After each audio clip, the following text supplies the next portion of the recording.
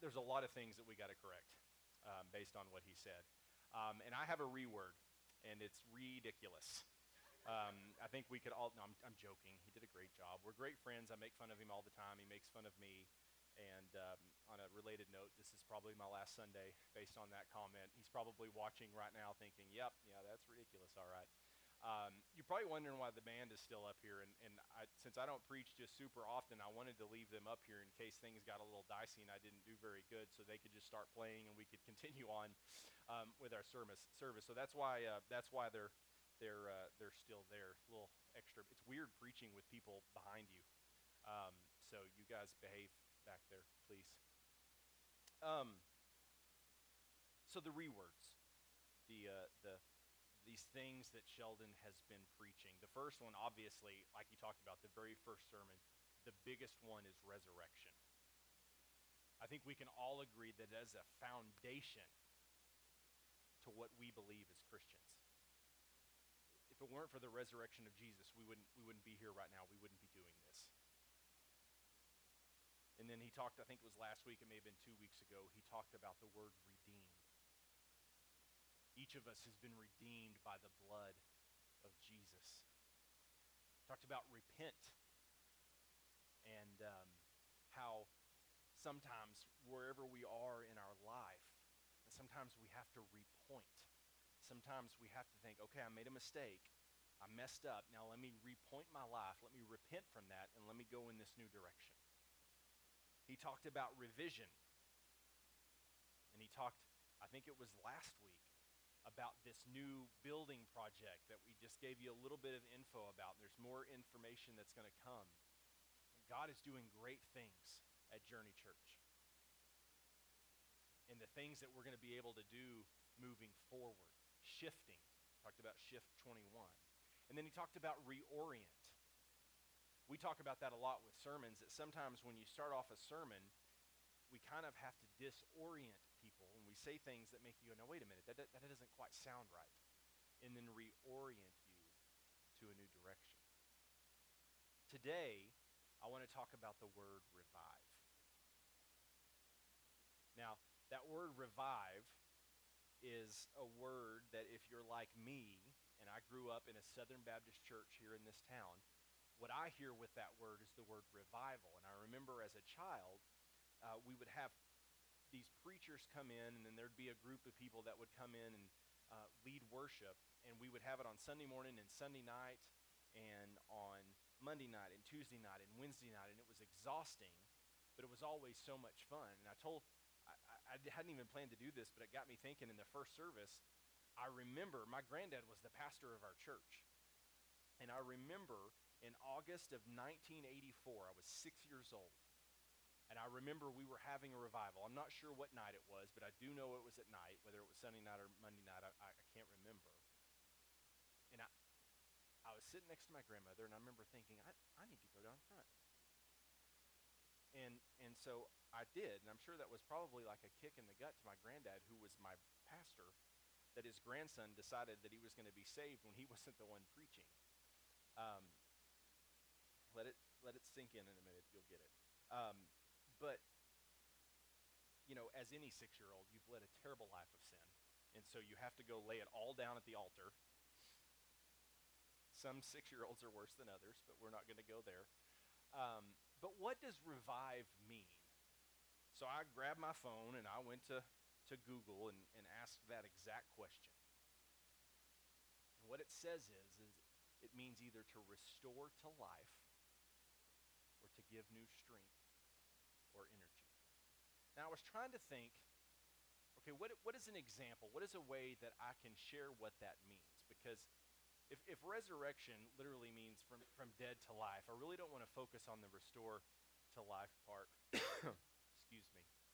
This Panhandle weather here recently is wreaking havoc. So I was focusing on the give new strength or energy. About 3 or 4 years ago, Trip, my 11-year-old son, he's my oldest son. And if you remember the last time I preached, or it may have been 2 times ago, I told the story about how he was wearing his brand new jeans and he decided to play football at school and he had mud and grass stains literally everywhere, and I kind of lost it. He's always the stories I tell. He's got Um, he woke up one morning, and all the kids always come into the kitchen and they sit at the bar and eat their breakfast. And he wasn't feeling great. He sounds a lot like I do this morning and was just kind of blah. And we have a rule at our house that if you're not running fever or throwing up, that you go to school. So staying home is an option. So he got his first Sudafed. Now, most of us probably don't remember the first time we had a Sudafed, but we gave it to him, and within 15 minutes, that kid was restored to life and given new strength and energy. He was bouncing off, I mean, he was crazy. And I remember thinking, oh, his poor teacher, this is going to be interesting.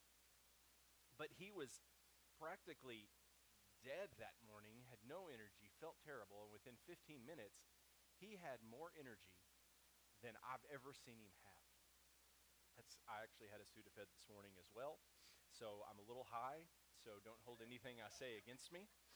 Um, but he was full of energy at that point. He was revived. Let's look at some scripture that talks about that word revive. So if you have your Bibles this morning, I'm gonna do this quickly, so you may just want to follow along um, on the screen. But in chapter 71 and verse 20, sorry, it says, "Though you have made me see troubles, many and bitter, you will restore my life again from the depths of the earth." That word restore, revive, give new strength. Let's look at chapter 80, verse 18. "Then we will not turn away from you. Revive us, and we will call on your name." Then a few chapters later, in chapter 119, all the way down in verse 88, "In your unfailing love, preserve," that word preserve means restore, revive, save my life, "that I may obey the statutes of your mouth." And then over in chapter 143, in verse 11, "For your name's sake, Lord, preserve," again, restore, revive my life in your righteousness. Bring me out of trouble.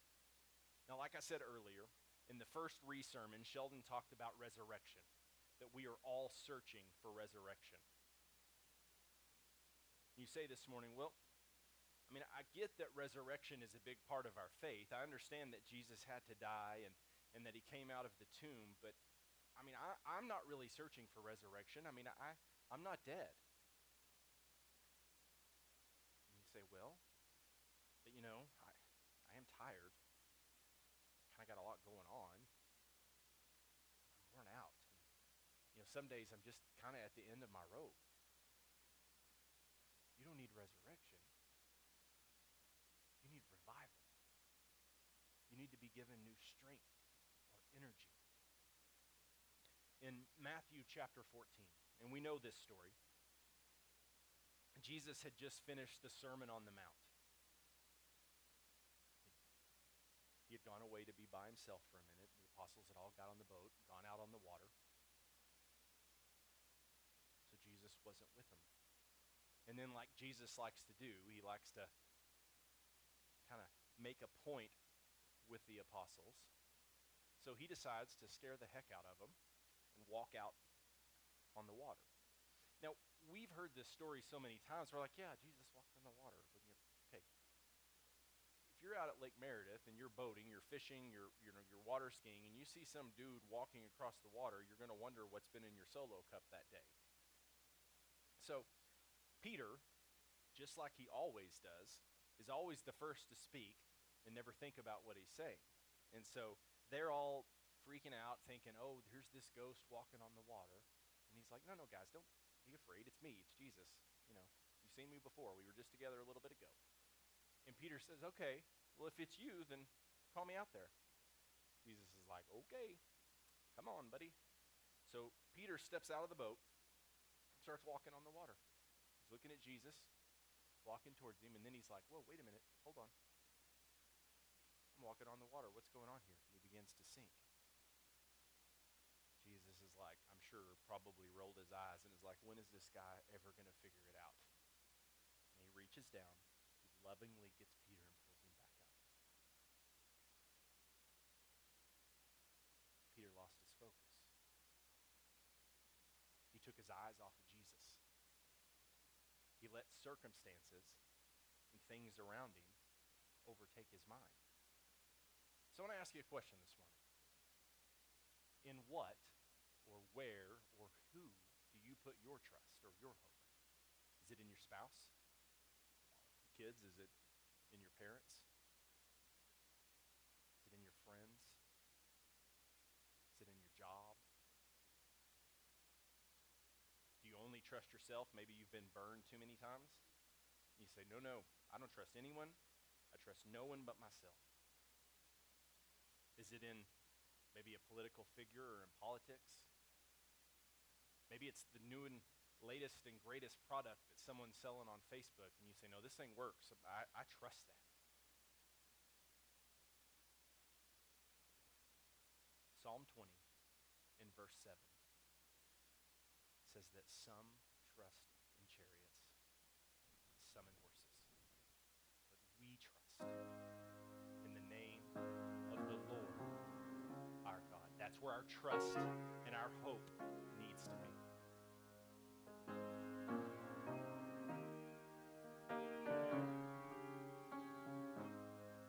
I've been held by the Savior. I felt fire from above.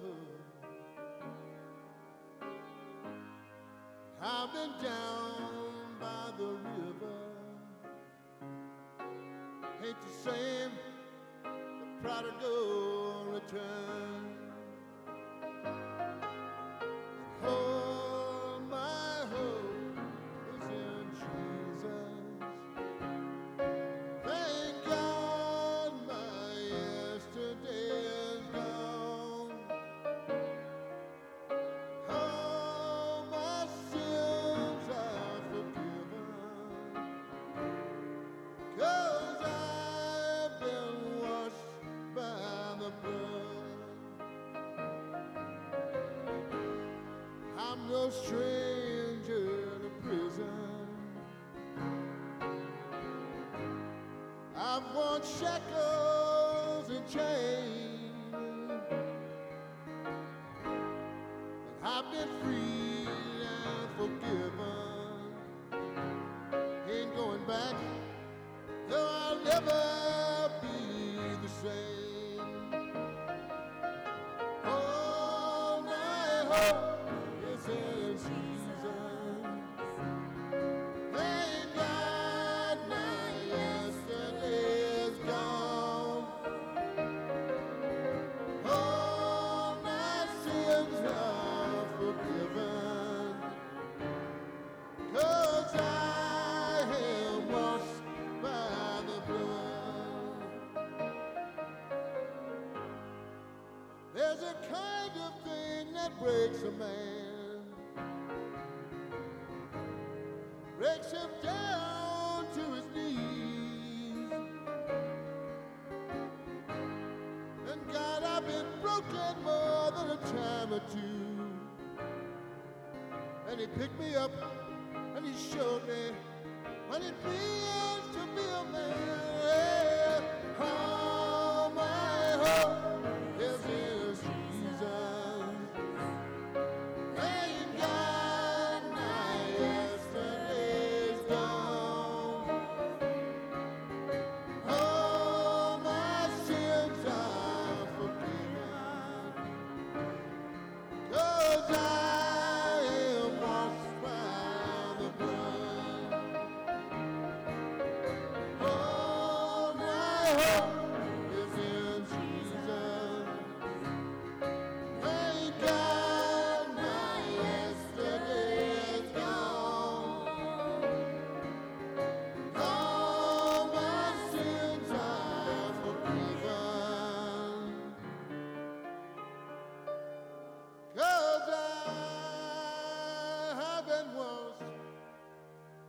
I've been washed in the blood.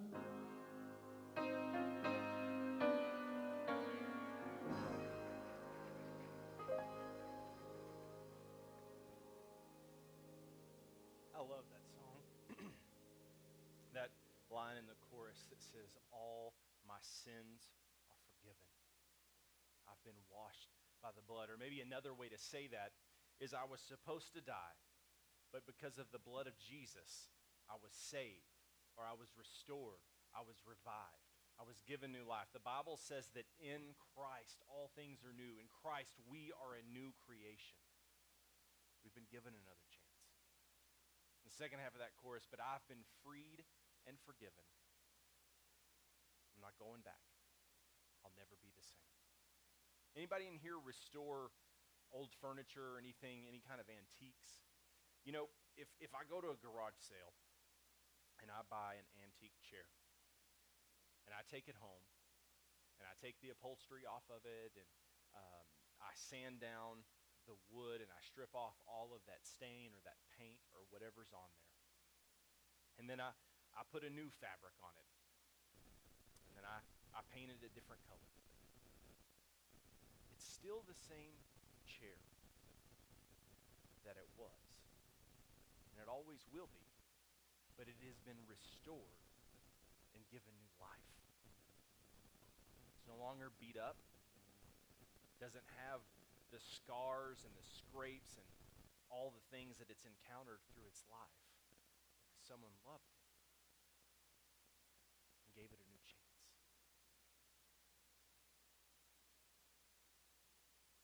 A couple months back, we were having a staff meeting. And our staff, we meet every Tuesday morning, and we are real with each other. We talk about the things that we're struggling with and things that are going on in our life. We're vulnerable with each other. That's a word that Sheldon has used a lot lately.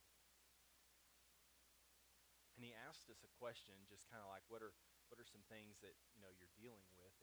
And April made the comment that sometimes she found it hard to leave mistakes in the past. Now, who can't relate to that? Every one of us get tired and we get down about something we've done. Or maybe it's not even something you've done. Maybe it's just something you've encountered. But we carry this thing with us, and it becomes a burden that we carry. And that burden becomes so big and so heavy that we can't hardly carry it anymore. Just like that song says, I've been freed and forgiven. I'm not going back. I'll never be the same. You're a new creation. You don't have to carry that with you. You don't have to get someone to help carry it with you because Jesus paid for that on the cross with his blood.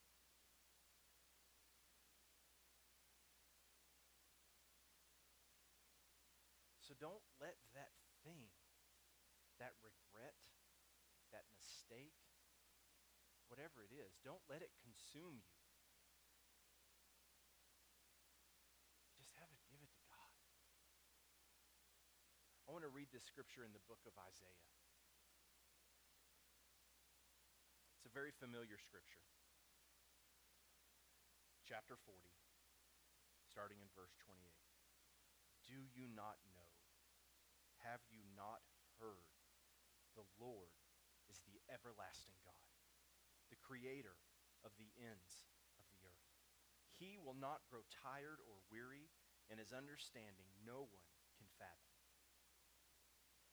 He gives strength to the weary and increases the power of the weak. Even youths grow tired and weary, and young men stumble and fall. But those who hope in the Lord will renew their strength. They will soar on wings like eagles. They will run and not grow weary. They will walk and not be faint. This Wednesday night, we're having our Revive worship night. And I want to encourage every one of you this morning in this room to come and be a part of that. It's going to be unlike anything we've ever done before. And I'm not asking you to come because what we're doing is cool. I'm asking you to come because every one of us needs revival. Every one of us has something that we're carrying with us that we need to lay down. Several of you have asked this morning, what's What's this note card for? In my chair.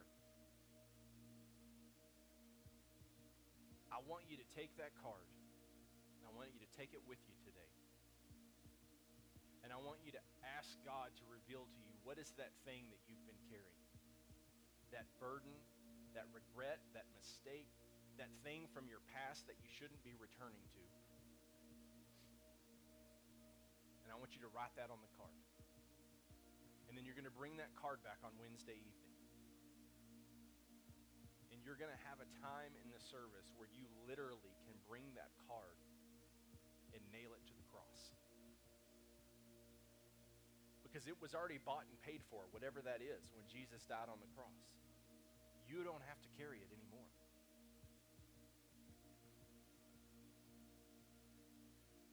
You say, well, I understand that. And I've prayed about it, but I just can't release it. You've heard us talk about the Journey Care Team. It's a group of people that pray for Journey Church and that pray for you. Whether you send an email in at the pray@jchurch.life or you text April or any of the pastors, these people are praying for you. They're going to be here, and we're going to start something new. They're going to be here on Wednesday evening, and there's going to be a part of the service, and they're going to be stationed all across this room. And they want to pray for you. You don't have to go and spill your guts. You don't have to tell them everything that you're dealing with. But sometimes we just need to go to someone and say, I need you to pray for me. I'm struggling. I don't know the words to say. I don't know what to do, but will you just pray for me? God knows. And sometimes it's comforting and encouragement when someone else is praying on your behalf. So think about that thing you're carrying, that burden. Take those cards with you. Write it on there and bring it back. I promise you this, on Wednesday evening, you will encounter God. Not because of what we're doing, but because He's always ready. He's always there.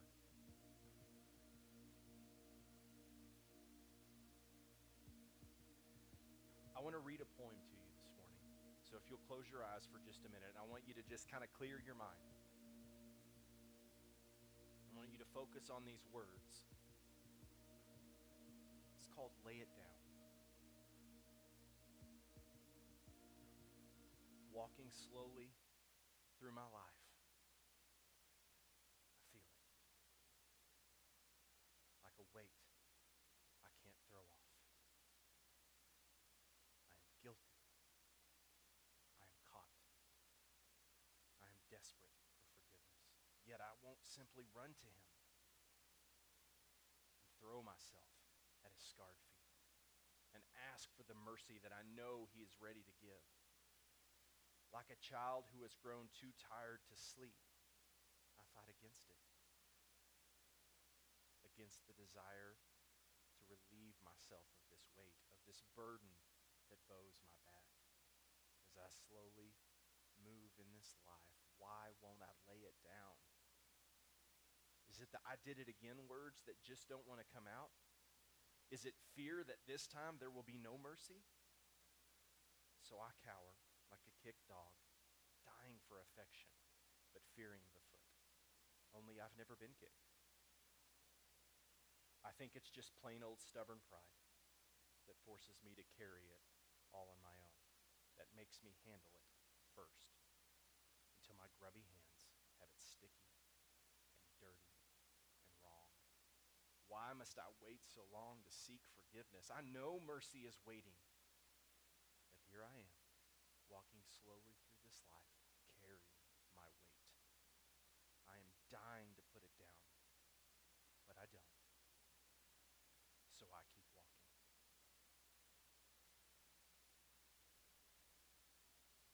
Father, help us. Help us to put down that weight, that burden that we're carrying. Help us give it to you. You've already bought and paid for it with the blood of Jesus.